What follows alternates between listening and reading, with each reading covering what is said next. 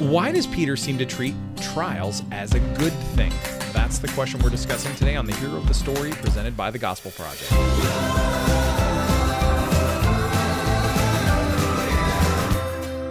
Thanks for joining us for today's episode of the Hero of the Story, a podcast to help you explore the big story and big truth of Scripture. I'm Aaron Armstrong, and with me, as always, is Brian Dembozic. So, Brian, today we are actually jumping out of Acts for a little bit and down the road of history, in fact, by probably a couple of decades, and jumping into 1 Peter today. So, why are we doing that? Yeah, well, in Acts, we've seen Peter. Of course, we're still in the early part of Acts, and Peter is pretty much the leader of the church at that point. So all of the narrative has kind of centered on him. So it makes sense that we kind of take a step away from that and look at some of the things that Peter wrote. As you said, this is probably 2-3 decades later. Acts, where we're looking at, is probably in the early 30s. Peter wrote 1st and 2nd Peter probably in the 60s. So it's roughly 30 years or so after the early part of Acts. But just to see what Peter wrote to the churches in his epistles just makes some sense to us. And it also prepares us for what's going to be happening in Acts. We're about to start entering a period where they're going to be going through adversity and persecution. And Peter's going to talk about that. Again, the timing is different. He's writing in a different context, but the idea is the same. Because we are actually going to look at the first 3 chapters of the book. We are not going to read the whole thing because, that podcast will be about 3-4 hours long, the way I read, or at least have 3-4 hours worth of editing there you work go. for me to do. But what we're going to do is we're going to be bouncing around a little bit throughout those three chapters. But we'll have some times where we can just enjoy ourselves and read some of the Bible. There you go. Too, for y'all. So as we are thinking about 1 Peter 1-3, what are some questions that we should be asking about it? Yeah, I think the first one, of course, is the first few verses that you read, chapter 1, verses 1 through about 9, as Peter's getting going. And before we go there, let's, again, be clear about this. Peter is writing to Gentile Christians scattered in Turkey in the 60s who were being persecuted to some degree. Now, sometimes we think of church history when we kind of solely think of Nero's persecution, for example, from Rome.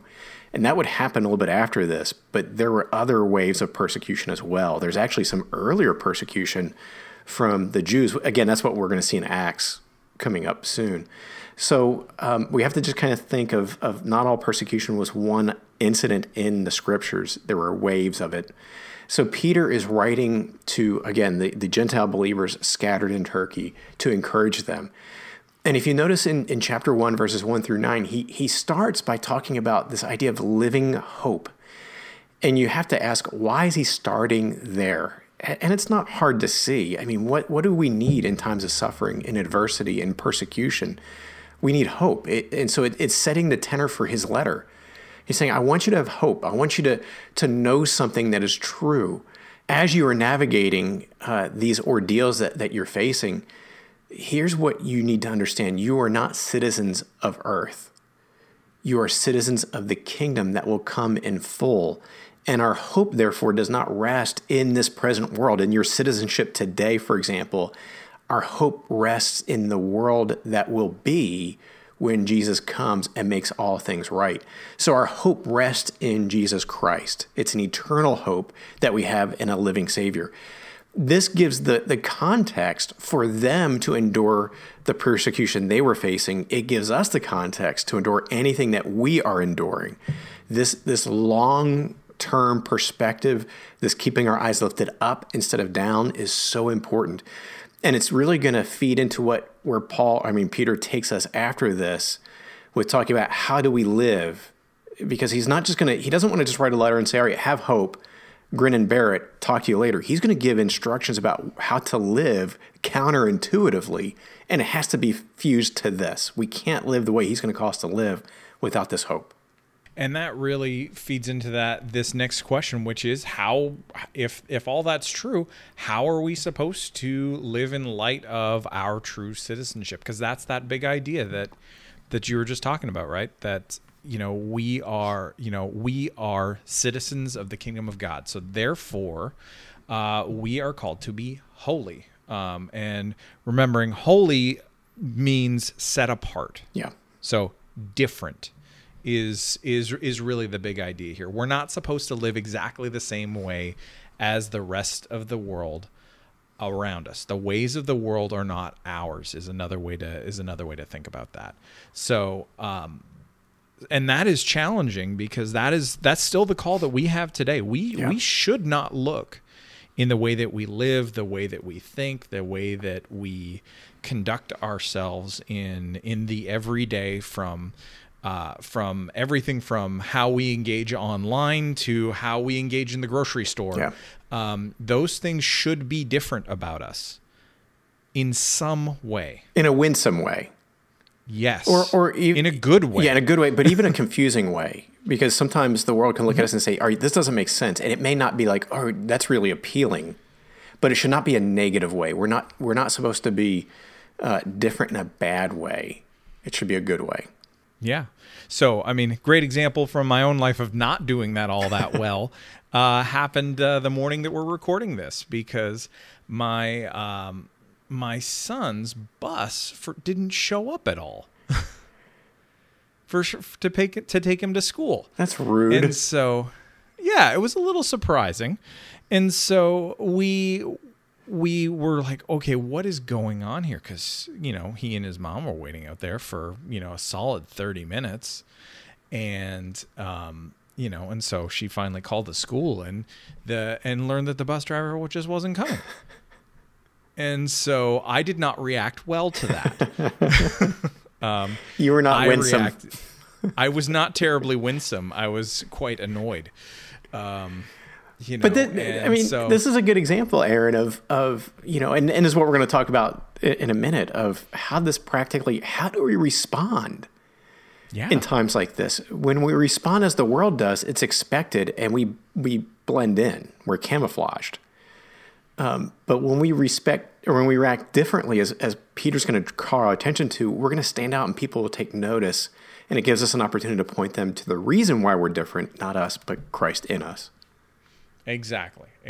So really, if we are called to be holy as God is holy, then yeah, that has to be something that we're actively pursuing in the world. It means that we have to live in such a way that keeps front and center what makes us different. Yeah. So it's not just we want to be different because we want to be nice and kind people.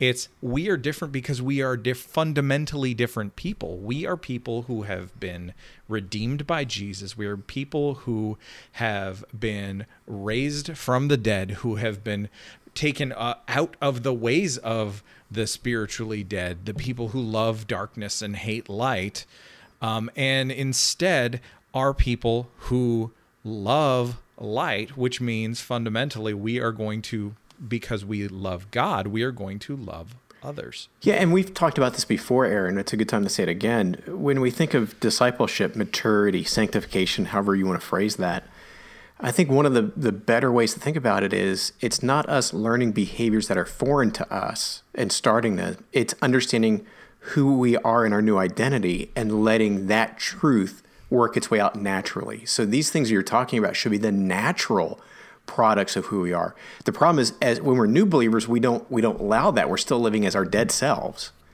And so the key for discipleship is really letting go of that and letting the Spirit work His natural work in us and through us, and it becomes natural byproducts of how we live. Yeah, and that doesn't mean that we're not gonna mess it up. Sure. I mean, it's been 15 years since I came to faith, so it's not like I'm the newest kid on the block, but maybe on this podcast. But you're a whippersnapper.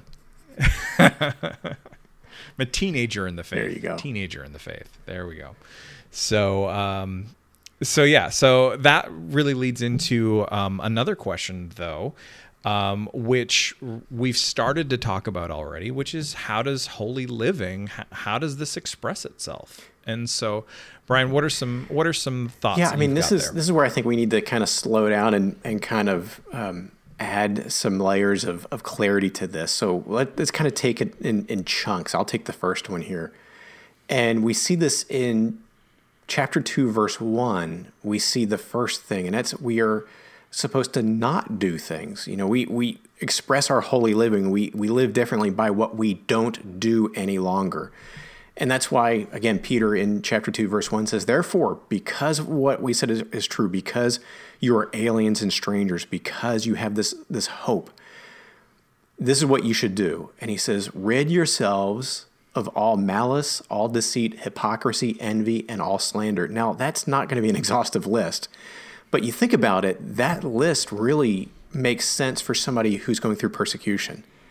When we are attacked, what do we want to do in our natural flesh apart from Christ? We want to attack back. So malice makes sense in this context. Deceit, lying makes sense. Hypocrisy, living one way in front of those who will persecute us, living another way in front of the church makes sense. Envy makes sense of those being envious of those who are not being persecuted or those who are in power. Slander makes sense, that we could slander either others to take the pressure off of us or slander our accusers. All of these specific sins, again, Peter is not giving us a list and saying, it's just these. You can continue to steal, but just don't do these. The idea is all sin should be put aside, but especially these because it makes sense in this context. Yeah. So what's happening here is, again, think about it practically. As the church is being persecuted, when we don't respond as the world expects, we send a message. Right there's something that is counterintuitive to people that causes them to say, there's something different about this person. Why didn't he or she respond the way all those other people have responded? And it gives us a platform to show the change that Christ has wrought in us, but also to tell about this. So, I mean, you think about it, when we do this, we're living as Christ lived. What did he do? He was persecuted. He was martyred. He was killed for doing no wrong. And what did he do? He accepted that. And he laid down his life willingly. He sacrificed. And so when we do this as his followers, and he said, you're going to follow my footsteps. They're going to persecute you because they persecuted me. When we do this, when we don't chase after persecution, but we accept it when it comes, we do this, we are emulating Christ, and we are living sacrificially as he did. So, I mean, it's really a big way that we do this. And we can take this to practical living because, again, Aaron, we're recording this from the belt buckle of the Bible Belt in the Nashville area. We don't experience persecution like this. Some of us in America like to talk about this. Hey, we're being persecuted. We go through some adversity and hardship. I would give you that. But we do not experience persecution like Peter had in mind here, like the early church did, like the church in other parts of the world today is experiencing, where they are arrested and killed for their faith. We don't experience that. So taking it to our level, this even makes sense when we just resist doing the things of the world, just in general, when we're not the ones who steal office supplies. Everybody does it. No, we don't. As believers, we don't do that because that's still theft. We don't do these things. When we don't join in and mocking somebody else or slandering somebody else with a group who is doing that, and we abstain from that, we're making a statement in these things. And again, we do this. Let's not do this with presumptuously, of arrogantly, or whatever word I'm looking for there. Of as people are doing. Oh no, I'm better than you. We don't do it with that posture. But when we do it with a humble posture of, no, I can't be part of this. This is not right. I can't be part of it. We follow what Peter's talking about here. Yeah, definitely. And along with that, we also have one of those other things that is really quite radical in our culture, which is this call to live in community. And we see this in verses 9 and 10 of chapter 2, where he says, "But you are a chosen race, a royal priesthood, a holy nation, a people for his possession, so that you may proclaim the praises of the one who called you out of the darkness into his marvelous light.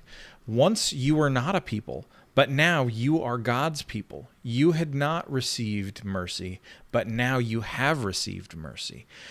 This idea, and this really is one of these things that Scripture bangs the drum on over and over and over again, of a shared life, not an isolated life. That really it knows nothing of this idea of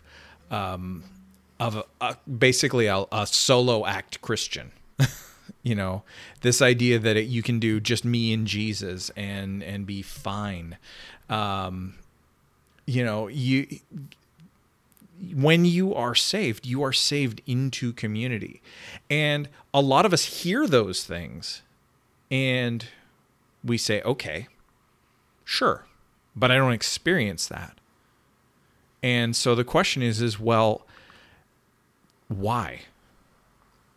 Is it because collectively we haven't fully grasped this? Is it because in this particular area we are living far too much like the world around us, where people go to their homes, they put up they drive up to their houses, they open up the garage door, they pull in their car and they close it again, and they never ever once talk to their neighbors?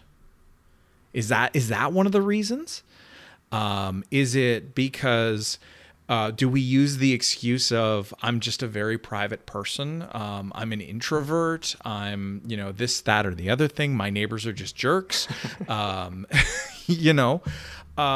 a lot of things that we use as excuses for this, and we can talk about these things we can look at these things from the perspective of, well, okay, you're talking about your neighbors. Your neighbors aren't necessarily Christians. They're the people, but they are people around you.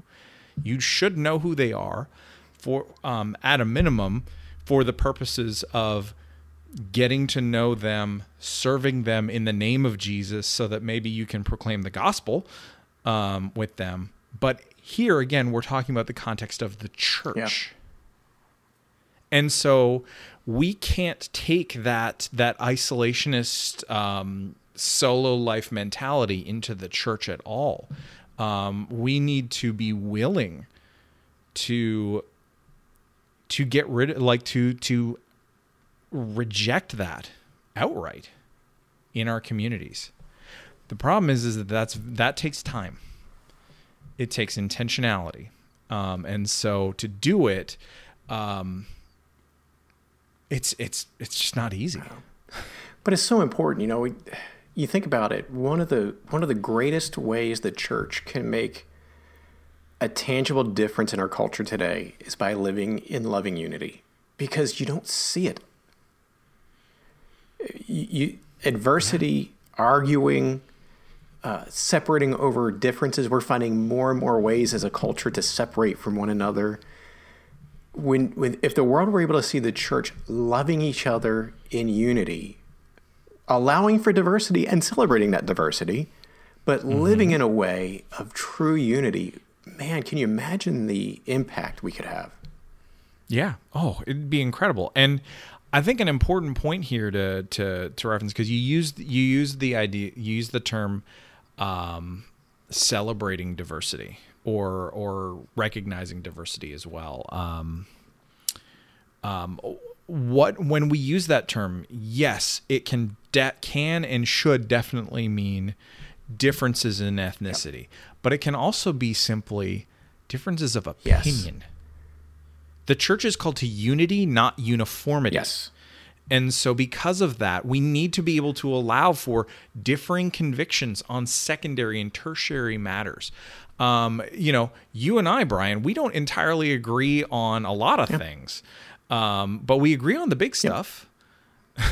and so we get along pretty well, all things considered, given our personalities. But because nobody else wants to get along with us. We're all we have. That's true. Even our wives don't like us that much. Mine doesn't. So, anyway. Yeah, let's move on before we get in trouble. Yeah, let's move on. All right. But this is the idea is that, if you like your convictions on a particular issue should not necessarily be the thing that destroys community, that breaks community. It shouldn't have to do that. There's certain things that we do have to divide over, of course, but but let's just use a nice safe one of, views on baptism. So our Presbyterian friends, they believe it is acceptable that it is acceptable, right, and good according to Scripture to baptize babies. As Baptistic believers, we disagree with that. Sounds ironically, but that's right. We hold to a creedal baptism, where one must profess faith in order to be baptized. So this is a good example of so it would be right and fitting for us to have a different church, a Presbyterian church and a Baptist church, because that does matter. There is a theological weightiness to it that does cause problems if we were worshiping together and under the same leadership. That's a problem. But we divide in love. So I don't give the Presbyterian church a dirty look as I drive by it. Those are my brothers and sisters in Christ. I'll join. We just disagree on this. this. We lock arms in many different things, but in this we would disagree. Another one I think would be even safer within a church itself, eschatology. You're understanding. How's that safer? It's safer, Brian? because whether you believe we all believe that Jesus is returning. Well, that's true. It's how we can disagree on how it happens or when it happens, but we know that's going to happen. So it should not divide. You could have people in the same church still. See, this is when I don't think we should have a First Baptist church of pre-trib and a Second Baptist church of a-trib or a-millennials or whatever. I think you can be an amil guy and you can be a dispensationalist or whatever in the same church together. Mm-hmm. So I think it's safer from that regard. All right. Yeah, I think that's fair. All right. So before we get ourselves in more trouble, let's move on. All right. So we've kind of talked about, we're still in this big, again, we landed here for a little bit longer. The big idea, just to reset it, how does such holy living express itself? We've talked about what we don't do. We talked about living in community. The third thing is by what we do. Chapter 2, verses 12 through 17, this is what we read. Conduct yourselves honorably among the Gentiles, so that when they slander you as evildoers, they will observe your good works and will glorify God on the day he visits. So it's not just accepting the persecution that comes that we talked about before and not responding in kind. It's putting good works. And then he continues in verse 13. Submit to every human authority because of the Lord, whether to the emperor as the supreme authority or to the governors as those sent out by him to punish those who do what is evil and to praise those who do what is good. For it is God's will that you silence the ignorance of foolish people by doing good. Submit as free people, not using your freedom as a cover-up for evil, but as God's slaves. Honor everyone, love the brothers and sisters, fear God, honor the emperor. So I love what he says here, that not only when we're wrong do we not lash out in sin, but when we're wrong, do we continue to do good? This is what Jesus had in mind by turning the other cheek, for example, going the extra mile, giving your coat. What we want to do is live in a countercultural way, willing to submit even when it's costly for us. And we do so to prompt this, again, this recognition that we're different. We're responding in a way that doesn't make sense in a good way, and people say, why are you doing this? And we point to Jesus. So to love somebody who is even acting unloving to us, to buy that person a coffee or a meal when we see him or her in a restaurant, and just as an act of kindness and love to them. This is what Jesus is talking about also when he talked about loving our enemies, that we just love no matter what. Now, does this mean we are to be doormats? Not necessarily. We're going to talk about that in a second a little bit. But What this does mean is that we love and we seek to do good even when we're wronged. Brian, those are some good thoughts. And, there is another question that comes up. It's a very tense one because of some of the language that is in chapter 2 toward the end. Verses 18 through around verse 6 of chapter 3, there is this call for slaves to submit to masters. And that is difficult language in large part because we understand slavery is not a good thing. And there are there have been a lot of attempts to explain away these kind of things and say, well, slavery wasn't like slavery now, then, that kind of thing, or what Americans most often think of when they think of slavery, which is the American experience of chattel slavery. Of it. Yeah. Yep. And so while there are nuances that history can help us understand in terms of the slavery experience in the Roman Empire, regardless, we should understand that it's not a good thing. And the question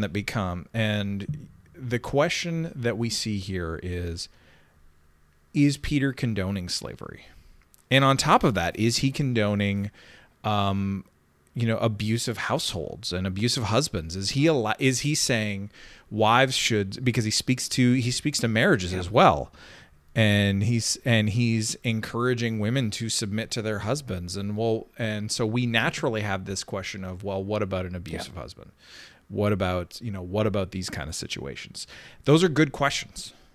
And so what we need to acknowledge here is that Peter is not condoning either situation. What he is doing here, though, is he's pointing to two common ways that Christians might endure persecution and suffering and how to live in a holy way. He's not saying these things are good and these are good and right and fine and that God is okay with them.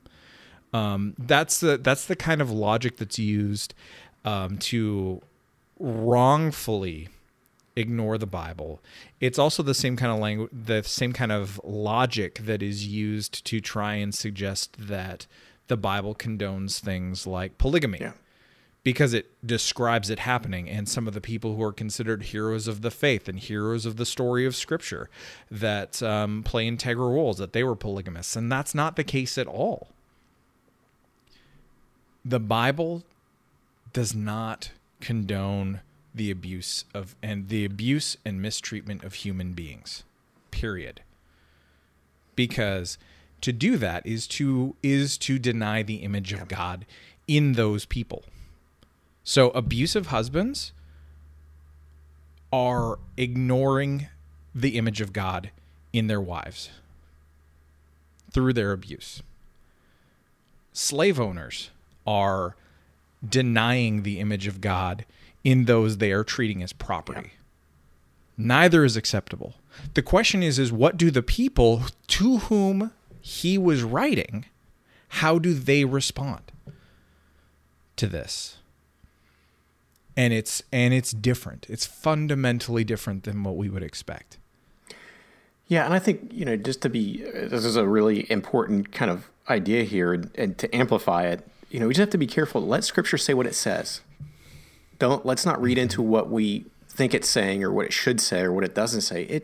Here Peter is simply saying, if you find yourself as a slave, or if you find yourself in a marriage and you're as a woman and your husband is not a believer, and even if it's not a good one, here's what I want to encourage you to do. So he's just dealing with what is those practical situations. So from us, I would say this. I think we have to address this. I would say if somebody's listening and you are in an abusive relationship, your husband is abusing you or whatever, then I would say your safety is paramount. Do what you need to be safe.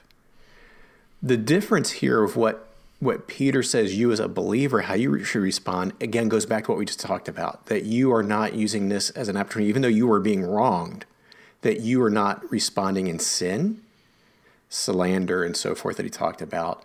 that you are seeking, that you are praying for your spouse, that you are wanting the best for him and seeking repentance in him and from him and desiring that, that you are doing these things that we just talked about before. But this does not mean that you would allow yourself to remain in a position where it is dangerous for you in some belief that that is honoring God. That is not. Yeah, you want to be safe. And I want to be crystal clear about that, lest nobody be confused. Lest anybody be confused. Yes.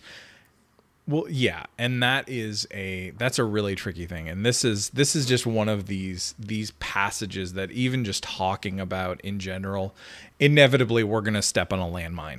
Yeah. And so I really appreciate you just reminding us of this encouragement. Let it say what it says, but don't read more in than what's there. And so there is, it needs to be handled sensitively every single time that it comes up. And, thinking about how the church together in community lives a holy life in these two areas. This is an opportunity for us.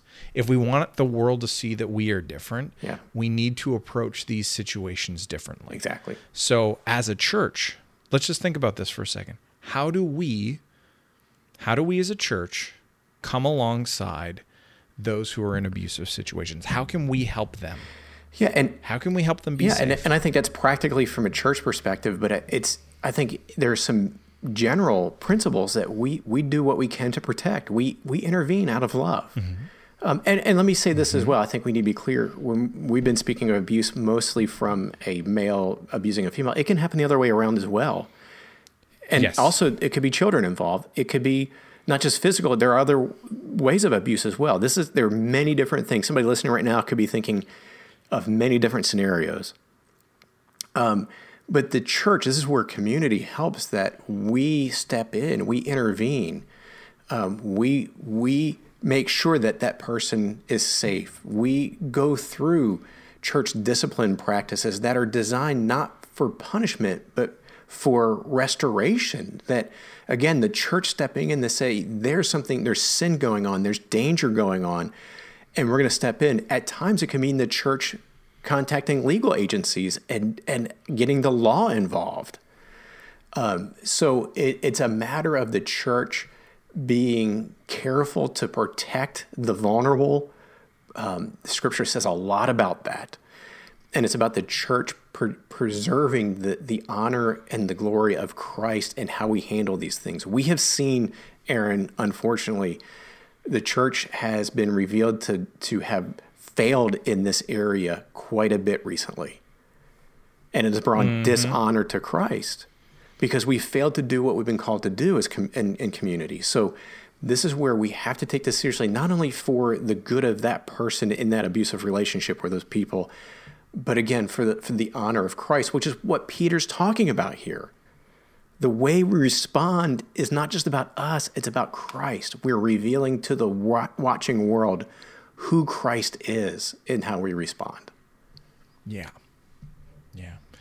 All right, so let's move on to our last segment here, which we've hit so much of this already, but let's just really reiterate a couple of things here as we think about how to apply this from a discipleship perspective.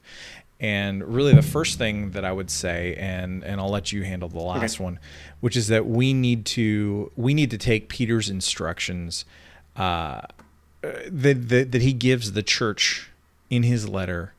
We need to heed those just as much today as believers did first reading this and first hearing it spoken to them. We need to know that as important to us and valuable to us as our earthly citizenships may be, so whether we're Americans or Canadians, citizens of the UK, whatever, that we belong to a greater kingdom. And so those identities as Americans, Canadians, British citizens, Australians, Italians, again, you name it. Those are secondary to our citizenship in God's kingdom. And so we want to recognize, we want to acknowledge our earthly, worldly citizenships, but they are secondary. Along with that, and that feeds into this next element of it, which is that our hope then, if our hope is not in and source of identity is not in our earthly citizenships and our, and all of the trappings that come with that, it helps us to remember our hope, that our hope is in Jesus and not in not in any sort of political personality or piece of legislation or any of these kinds of things, but that we can endure all things because of Christ. And that's what ultimately fuels our ability to live as holy people today. Yeah. I think the other thing that this takes us to something really practical that we can do with this is it's a reminder for us to be praying for the persecuted church. As we talked about earlier, statistically, I've heard this, that there's more persecution of the church today than ever in history. There are websites that you can research persecution in the world today, identifying certain areas that really need our careful prayers and attention. And so to be a people praying for the church, and this is where I would want us to be careful. I think the natural tendency is that we pray that they escape persecution or that it ends, and we can to a degree. But keep in mind what Peter's talking about. Keep in mind what Jesus said, that we will be persecuted. I think the more important prayer that we need to always be offering is that believers endure persecution, stand within it faithfully to Christ, that they do what Peter's talking about here. So we pray for those who are being persecuted now, that they will be found faithful in persecution.